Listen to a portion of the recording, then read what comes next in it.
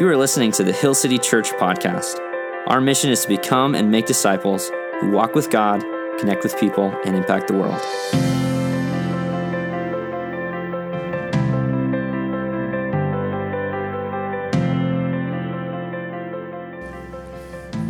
Morning, church. My name's Josh. I'm the lead pastor here at Hill City, and I'm so excited for this teaching series. This has been one that I've thought about, prayed about, and specifically today's sermon is really a keystone part of this teaching series, Exiles. I've been reading a book this new year called Faith for Exiles by David Kinnaman and Mark Matlock. And the introduction of the book, which just, to be honest, I don't always read the introduction of books. I just want to get to the content, get to the material. And this one, it's not called the introduction. It just says, start here. And it tricked me. It's like, it says I have to start there, So I read the introduction, and the introduction is really this story that hooked me. It's one of the authors, David, driving his daughter, Emily, to college for her freshman year at University of California, Berkeley. Now, I don't know if you know much about Berkeley, the university. It's a stronghold for progressive ideology. It shows up in the news from time to time. It's one of those kind of cultural machines. And it's difficult when you send your kids to college. I've shared this statistic from Barna Research Group before, but the number of church dropouts, it's called. This is kids who grew up in church from the years of 18 years old to 29 years old has been going up. In 2011, they found that about 59%, which is already incredibly high, would walk away from faith, would walk away from the church during their college or young adult years. And that number has not been going down. It actually has been going up. In 2019, when they reviewed that study, they found that it was 64%. This is kids in our children's ministry, students in our youth group, right? This is a serious problem of non-discipleship. This is a signal for the future. And if anyone should know that statistic from Barna, it's David Kinnaman, who, by the way, is the president of the Barna Research Group. You see the irony here. And it's this, to me at least, very compelling story of he's driving his daughter to Berkeley. And I have 3 young daughters. And he's trying to cram in any last-minute parenting and discipleship advice on the way. Like, don't do drugs and stay away from this, right? And he's trying, and he's wondering, have I done enough? And I couldn't help but think about the future. I will be in a car one day, and I will drop my daughter off to school for the last time. I'll have to do that at least 3 times for my 3 daughters. And I will wonder that same question. Will I have done enough to help disciple my children in the way of Jesus, to cultivate a resilient faith? This is a question we must wrestle with, not only as parents, but also as followers of Jesus ourselves. What about you? What about your practices? What about your rule of life? What about your own discipleship to Jesus? Will it be able to withstand the world? We looked at a chart last week. Let me remind you of it. This chart shows that really in exile, in these moments where we are at least a cognitive minority, most people tend to land on one of 2 extremes, 2 opposite errors. One is separation. That's we don't want to be contaminated by the world, so we won't interact with the world. And last week, the teaching was from Jeremiah 29, and that really was speaking kind of against that posture, that we're not captives, we're not victims, we're actually sent by God on mission into the world. So we have to learn how to pray for Babylon, how to put down roots in Babylon, and how to bless Babylon. And for some of you, last week you were like, amen, and you're just like all about it. This week, we're talking about the opposite error, which is syncretism. That's to let too much of the world into your soul, to allow yourself to be formed primarily by the world. And this week might be a little bit more challenging for you, just to be honest, cards on the table. The question of the day is, how do you bless Babylon without becoming Babylonian? I've said it like this before. How do you love the world? We're called, like God loves the world, with a heart of compassion, caring about the world, wishing the well-being, wishing the best for the world. How do you love the world without falling in love with the world? Worldliness. James, the brother of Jesus, in James 4:4 says, whoever wishes to be a friend of the world makes himself an enemy of God. And we have to be really careful as we go into the world and we put down roots and we pray for and we bless, that we don't end up becoming Babylonian ourselves. Our teaching text will be Daniel chapter 1. We'll be in Daniel 1 the whole time today. If you have a Bible, go ahead and open up. We're going to jump in the first couple verses, find out some context where we're at in history. Daniel 1:1. In the third year of the reign of Jehoiakim, does that sound familiar? Jehoiakim, king of Judah, Nebuchadnezzar, king of Babylon, came to Jerusalem and besieged it. And the Lord gave Jehoiakim, king of Judah, into his hand with some of the vessels of the house of God, and he brought them into the land of Shinar, the house of his God, and placed vessels in the treasury with his God. A little bit of a review from last week in case you missed it. There's 3 important dates. 605 BC, Nebuchadnezzar was the very first time he besieged Jerusalem. That was under King Jehoiakim. 597, it was Jehoiachin. That was the major deportation. It was most of the people of Jerusalem were shipped off to Babylon. And then 586, under King Zedekiah, was the decimation of the city. It was the walls were destroyed and the city is in flames. So last week in Jeremiah 29, a little bit of a pop quiz for you if you're here last week. Which one of those did Jeremiah 29 take place in? Do you remember? Does anyone remember? It was in 597. It was the second attack. So we're actually rewinding a little bit. This is taking place in 605. This is not the entire city has been shipped off into Babylon. This is only a select few teenagers, the best and the brightest. And we're going to look at Babylon's cultural reconditioning program. Let's continue through our text. It's a little bit of a longer passage, so hang with me. Daniel 1, verse 3, continuing. Then the king commanded Ashpenaz, his chief eunuch, to bring some of the people of Israel, both of the royal family and of the nobility, youths without blemish, of good appearance and skillful in all wisdom, endowed with knowledge, understanding, learning, and competent to stand in the king's palace, and to teach them the literature and the language of the Chaldeans. The king assigned them a daily portion of the food that the king ate and of the wine that he drank, and they were to be educated for 3 years. And at the end of that time, they were to stand before the king. Among these were Daniel, Hananiah, Mishael, and Azariah of the tribe of Judah. And the chief of the eunuchs gave them names. Daniel he called Belteshazzar, Hananiah he called Shadrach, Mishael he called Meshach, and Azariah he called Abednego. The title of today's sermon is Cultural Indoctrination. That's a little bit of a clickbait title, by the way. It's a little bit of a shocking title. I picked the titles for the sermon, but it's intentional though. What we read here in Daniel chapter 1 was a common strategy of empires when they would conquer and capture nations.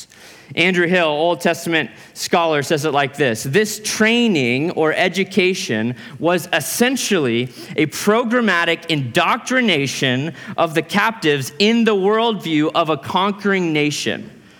So here's the strategy. Here's why they would do that. Let's take some of the nobles. Let's take, the sixth in line for the throne. Let's take some of the youths and let's train them. Yes, they're Hebrew, but let's convert them so that they become, in essence, Babylonian.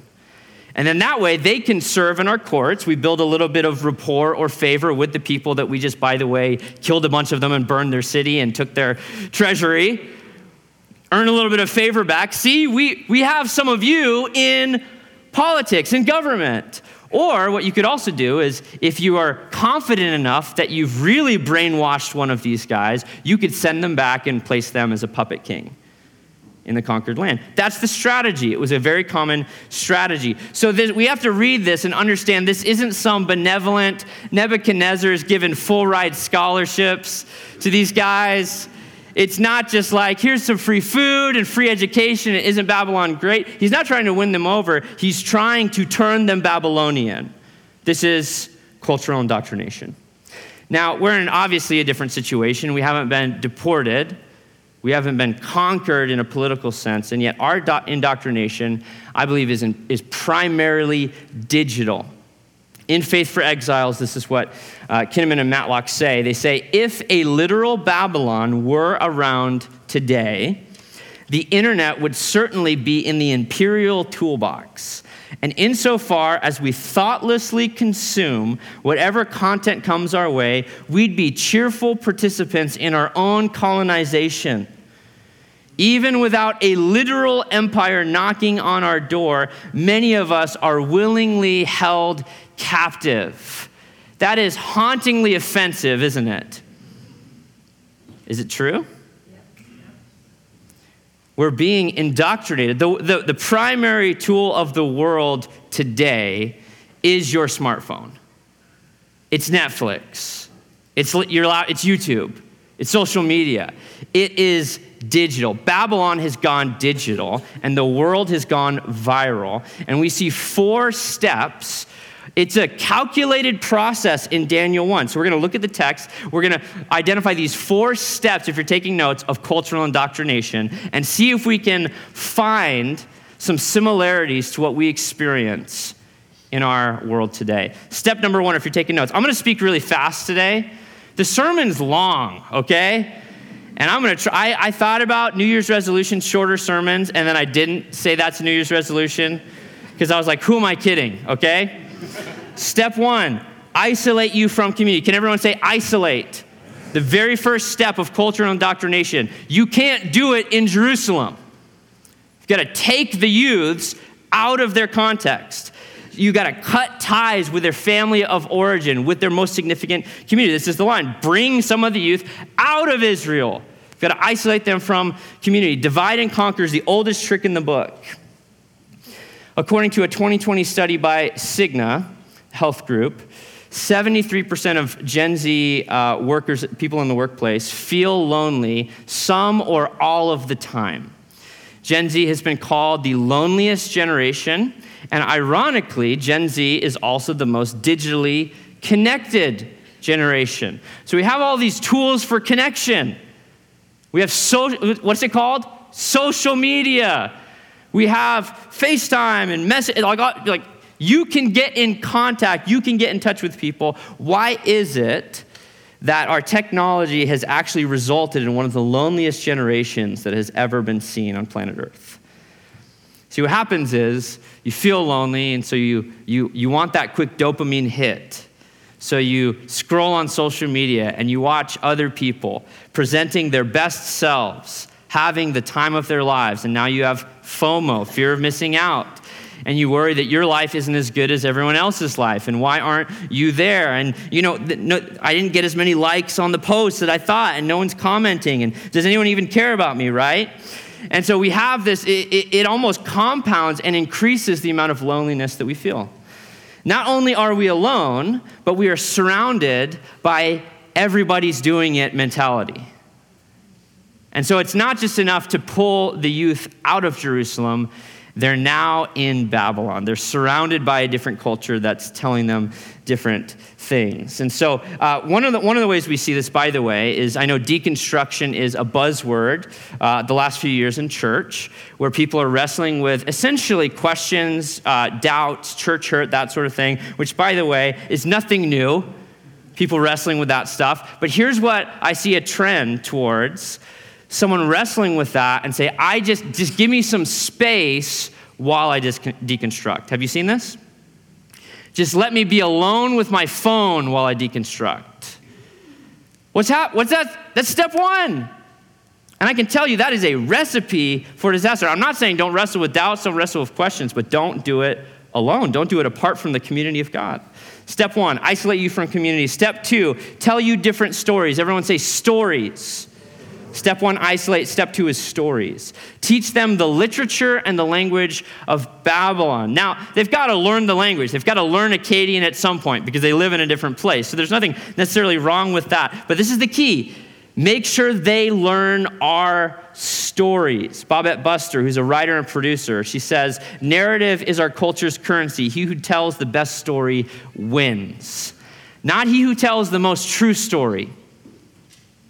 You see that? He who tells the best story, the most believable story, the most intriguing story. Babylon had their own stories. We know this from archaeology. We know this from history. They found stone tablets with Enuma Elish, which is a creation myth. There are even some similarities to Genesis chapter 1. But in Enuma Elish, essentially, the world is created after a battle between the gods. And there's a lot of killing of each other. And eventually, Marduk, the chief god in Babylonian mythology, wins. And then there's this idea, let's create slaves for the gods. And so they create humans. And so in this creation myth, it's actually teaching people about their identity, their value, and whom they're supposed to serve. So the only people who aren't considered slaves in Babylonian culture would have been the kings and the elites, which would have been great if you were one of the elites brought over from Jerusalem. By the way, you guys get to be the ones who everyone else was made as a slave. You can see how this is changing their identity a little bit. It's a counter story in the story of Scripture. And we listen to a lot of stories online, don't we? Here's another statistic I found reading this book, Faith for Exiles, from a study from Barna. This is teenagers today on their annual screen media consumption. Okay, annual screen media consumption for teenagers today was 2,767 hours using screen media, compared to, the second number is church-going teenagers on taking in any kind of spiritual content. So compare 2,767 to 291 hours taking in spiritual content. Now, spiritual content, part of that category, is going to church, reading the Bible, praying, listening to or reading Christian content, or talking about faith. So essentially, anything spiritual, right? Just do the math. Which story's gonna win? For a teenager who literally is listening to the stories of the world almost exactly 10 times more frequently than engaging at all with the story God is trying to tell them in their lives. Netflix is changing you. Amen. It's changing you. It's forming you. It's a story. And I'm not even talking necessarily about explicit content, although, right, you have to be careful about that, mindful about that. It's the stories. It's the stories that we believe. Which story do you believe is the most true? Step 1, isolate. Step 2, stories. Step 3, compromise your morals. Everyone say compromise. This is the daily portion of the food that the king ate. Now, you might ask the question, what's the problem with food? Okay, what's the problem? Why is this some kind of way that Daniel and his friends are being asked to compromise? There's at least 3 thoughts. It could be one of these or likely maybe even a mix of these. First of all, you might be aware to be an Israelite is to belong to the Old Covenant, and there's dietary restrictions in the covenant. You can read more about these in Leviticus 11 and Deuteronomy 12. Obviously, a Babylonian king is not considering the Hebrew dietary restrictions when he's setting out the menu, right? So that's pretty obvious. Okay, so there's a compromise on keeping the covenant, which is probably the main one. Royal food also likely would have been associated with pagan idol worship in some way. You see this even in the New Testament, the controversy about eating meat that was sacrificed to idols. So there's already compromising on keeping the covenant, compromising on eating meat that's possibly sacrificed to idols. And the third thing is one of the most ancient ways of showing fellowship with someone is to eat a meal with them. Significantly, this is a meal from the king's table. And so possibly this is just, in Daniel's eyes, too close to being in fellowship with the king, essentially. So there's 3 issues there. For us, obviously, I've never been offered a scrap of food from a king's table, okay? So this is not a clear tie on, and yet you just ask the question, where have you been tempted to compromise? Because we might say the question, well, what's the big deal? It's just food, right? You got to eat. I mean, by the way, you're kind of a prisoner in Babylon. You're kind of a slave here. Why don't you just, well, beggars can't be choosers. So, why don't you just eat whatever they set before you? And we might ask similar things like, what's the big deal? It's just another drink. We're already dating. What's the big deal if we sleep together? What's the harm in a little white lie? I mean, I'm watching this TV show for the storyline. I know it's gossip, but everybody knows anyways, right? What's the big deal if I just spread it one step further? And so what happens is, you see this with the stories, change your beliefs. Step 3, compromise your morals, change your behavior. And there's one more step. You ready if you're taking notes? Step 4, change your identity. Everyone say identity. The chief of the eunuchs gave them names. Now, in the ancient world especially, important to keep in mind when we read Scripture, your name is not just your name. It's not just what people call you. It's key to your character. It's core to your identity. And in some cases, leads to your destiny, like what you were made for, your purpose in life. So significantly, Daniel, Hananiah, Mishael, and Azariah have really good Hebrew names. And they are changed into names that represent Babylonian deities. Let's go ahead and look at each one. Daniel, his name means God is my judge. And his name is changed to Belteshazzar, which is Bel, Babylonian god, protects his life. Hananiah, God is gracious. His name is changed to Shadrach, I am fearful of Aku, another Babylonian god. Mishael, who is God, is changed to Meshach, who is Aku. And then Azariah, God is my help, is changed to Abednego, servant of Nebo. Do you see what's happening here? Interestingly, Daniel goes by Daniel the rest of the book.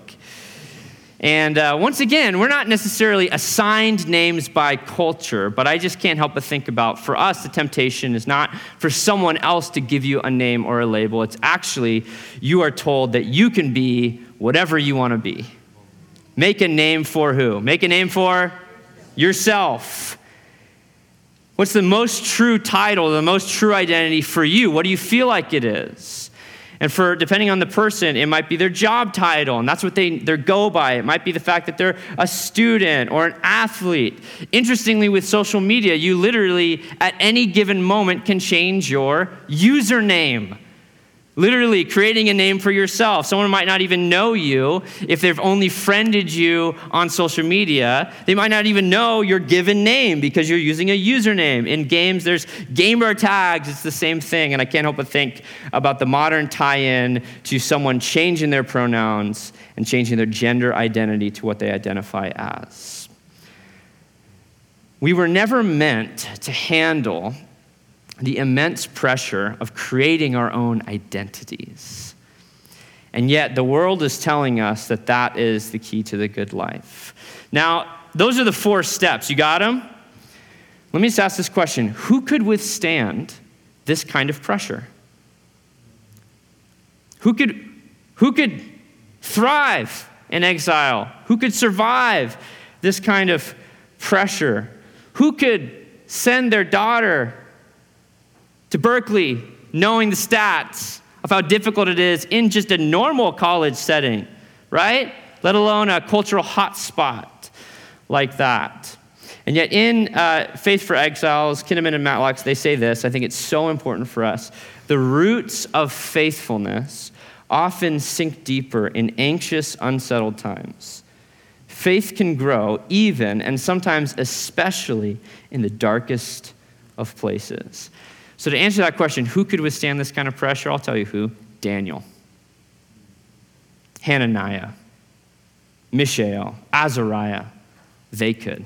And that is why Daniel is such a helpful guide to us today. So what did they do? How did Daniel put up with this? These 4 steps. I mean, they had to know that, they're trying to make us Babylonian here. What are we going to do? So what I have is, I don't just have the bad news of these are 4 steps that you're going to experience of cultural indoctrination in digital Babylon. Happy Sunday, have a great week, right? I've got 4 counter practices, okay?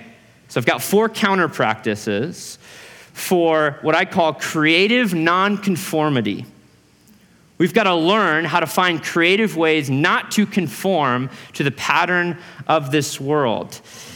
Or you might just know it as what Jesus calls it, discipleship to Jesus.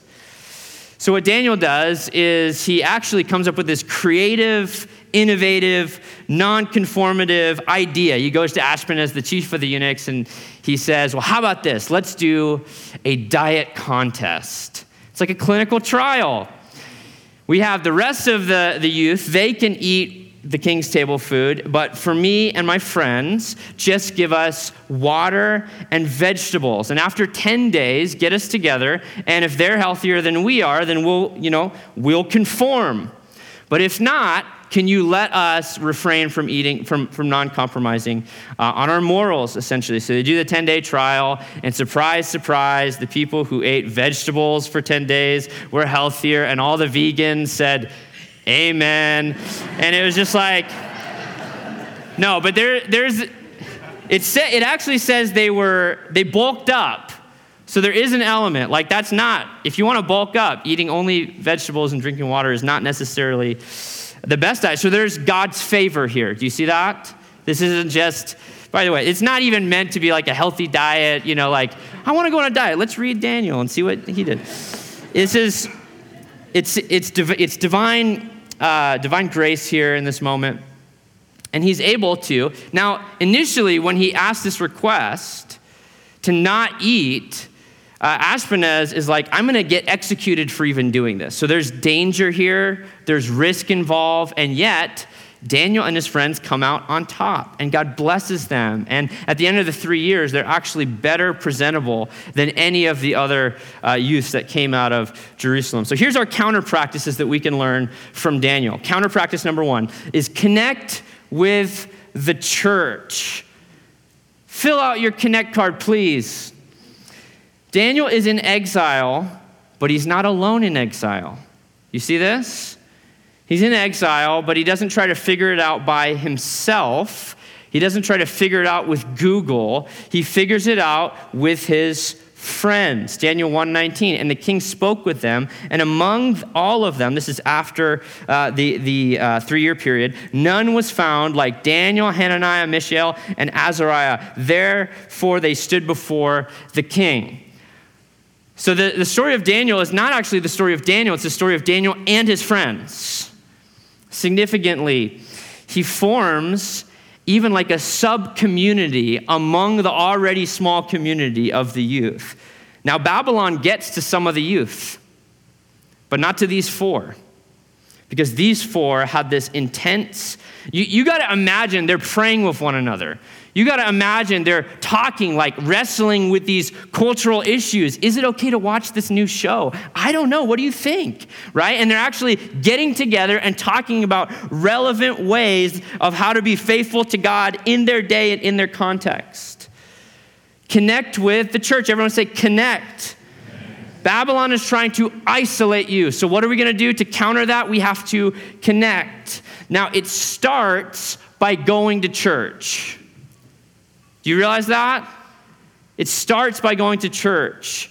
All of the studies up until 2020 and even in 2020 were showing declining church attendance. I actually saw a Barna study this week that was saying that especially millennials in 2022, there's been a huge increase in church attendance.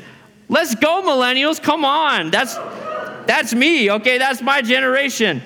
And I remember having a conversation with a pastor at the very beginning of all the shutdowns during the COVID pandemic. And he said, I hope that people have a hunger for community. And we actually see people, in waves like coming back to church and wanting to be part of community. And we didn't see it, did we?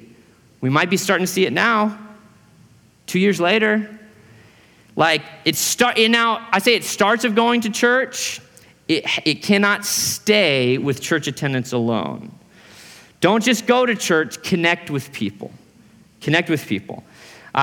find ways to contribute, to be part of other people's lives. Find ways to be discipled by someone who's more mature. Find ways to help others grow in their discipleship. Join a serving team. Join a life group.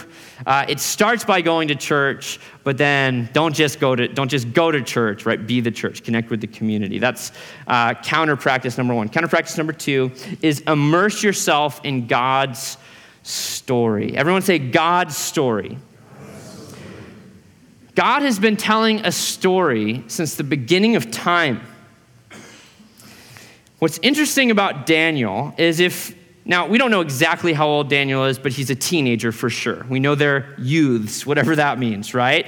Between 13 and 16 years old. Let's say that Daniel is 16 years old in the third year of King Jehoiakim, so 606 BC. That means, if you reverse the dates there, he was born somewhere around 522 BC. Would you like to know what significant event took place in 622 BC? That's the 18th year of King Josiah's reign, when he entered the temple and they rediscovered the law.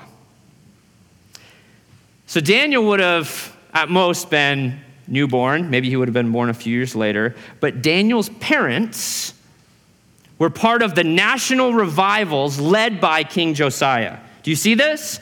How you disciple your kids matters.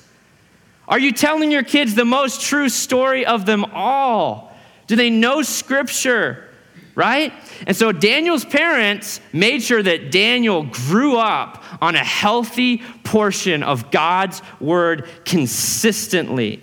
See, Babylon has a Numa Elish. Genesis 1 tells us a different story. Humans are not created as slaves to be conquered, to be taken, to be killed. Humans are created in the image of who? Of God. Every single human being, by the way, is created in the image of God. Even Babylonians are created in the image of God, and they're destined to spread God's goodness and his glory throughout the world.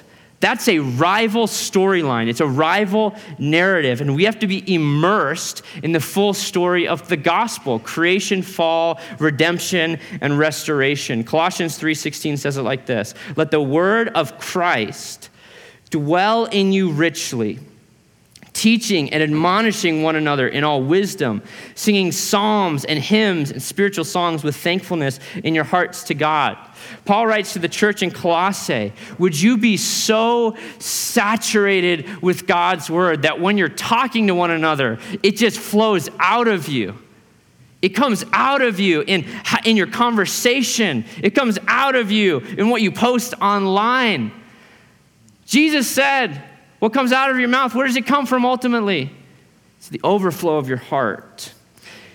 And we've got to learn to equalize those numbers a little bit more on the amount of time we're spending on screens, listening to, and I'm not even saying that everyone in here is watching crazy explicit stuff on your phones or your TVs. It's not even just about the sinfulness or the explicit nature of those things that we're consuming. There's storylines that are less true than the story that God is telling about who you are, about the world, about his, and you can repurpose your digital devices as tools for discipleship. Do you do this?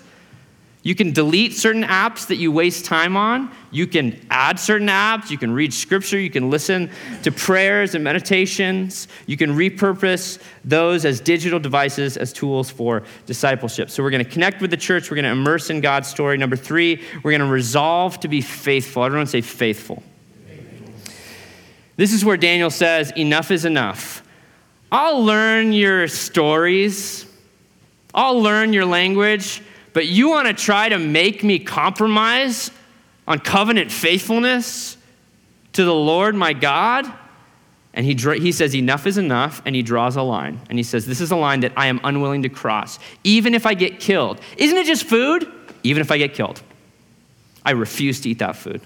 And he finds a creative way to do nonconformity, and he wins, actually, and God gives him favor because of it. But he knows where the line is, and he knows where God is not calling him to cross it. In Daniel 1:8, look at this. But Daniel, everyone say that next word, he resolved.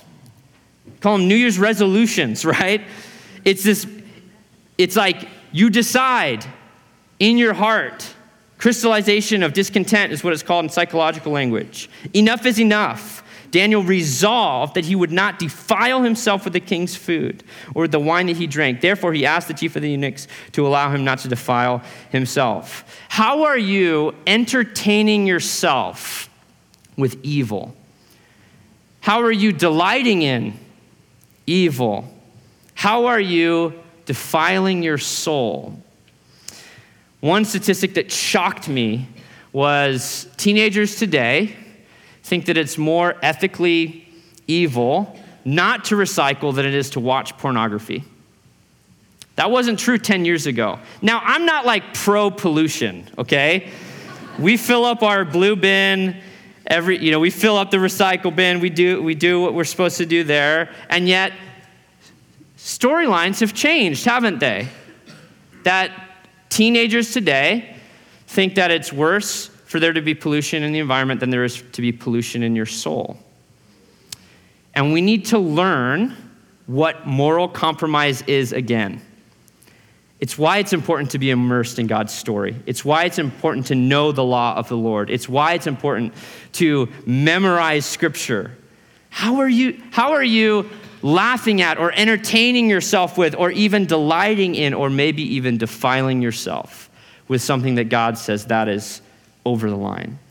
And if there are areas that the Holy Spirit is convicting you in today, repent. If you've been unfaithful to God, repent. Turn away from those things. Give up those things.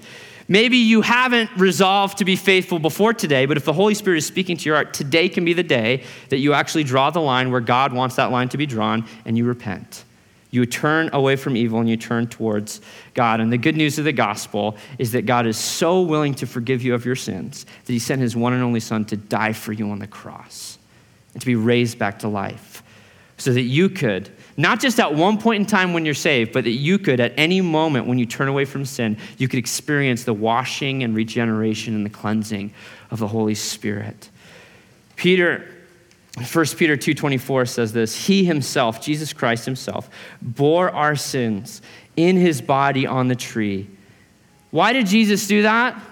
Not just so that we could be forgiven. He says this, that we might die to sin and live to righteousness.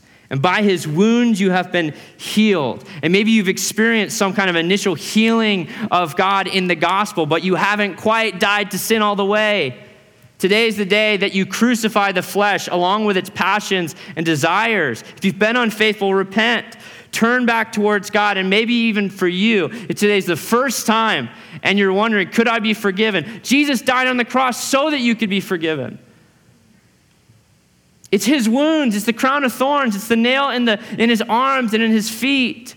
It's the flogging on his back. It's the spear in his side. Do you realize this? He did that in your place.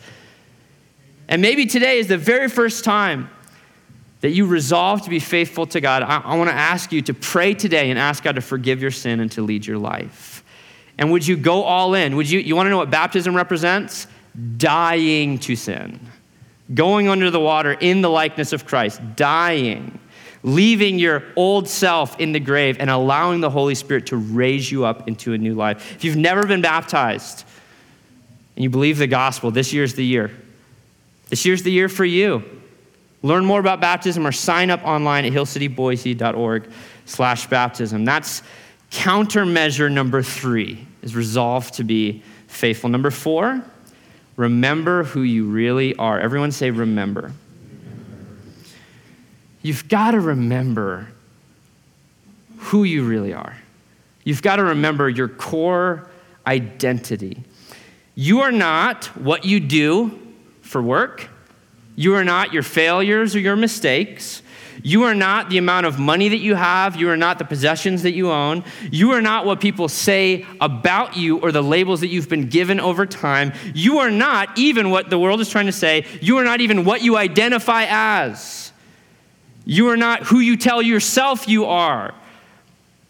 You are who God says you are. You're a child. If you have faith in Jesus Christ, you've been saved by grace through faith. You're a child of God. And I want to read to you, just as we close, from 1 Peter. By the way, Peter, addresses the church as exiles, right? So this is why I keep going back to 1 Peter in this series, because it's a letter to exiles in the New Testament. And in 1 Peter chapter 2, verses 9 and 10, I want to just speak these words over you, okay? These are words that Peter wrote to the church to remind them. Think about these as the true story that God wants to tell you today. This is a rival to the narrative of culture, to the narrative of Babylon, to whatever you want to call it. Let me speak these words of identity over you as a follower of Jesus. 1 Peter chapter 2, verse 9. But you are a chosen race, a royal priesthood, a holy nation, a people for his own possession, that you may proclaim the excellencies of him who called you out of darkness and into marvelous light. Once you were not a people, but now you are God's people. Once you had not received mercy, but now you have received mercy. You are who God says you are. Let's stand and worship him.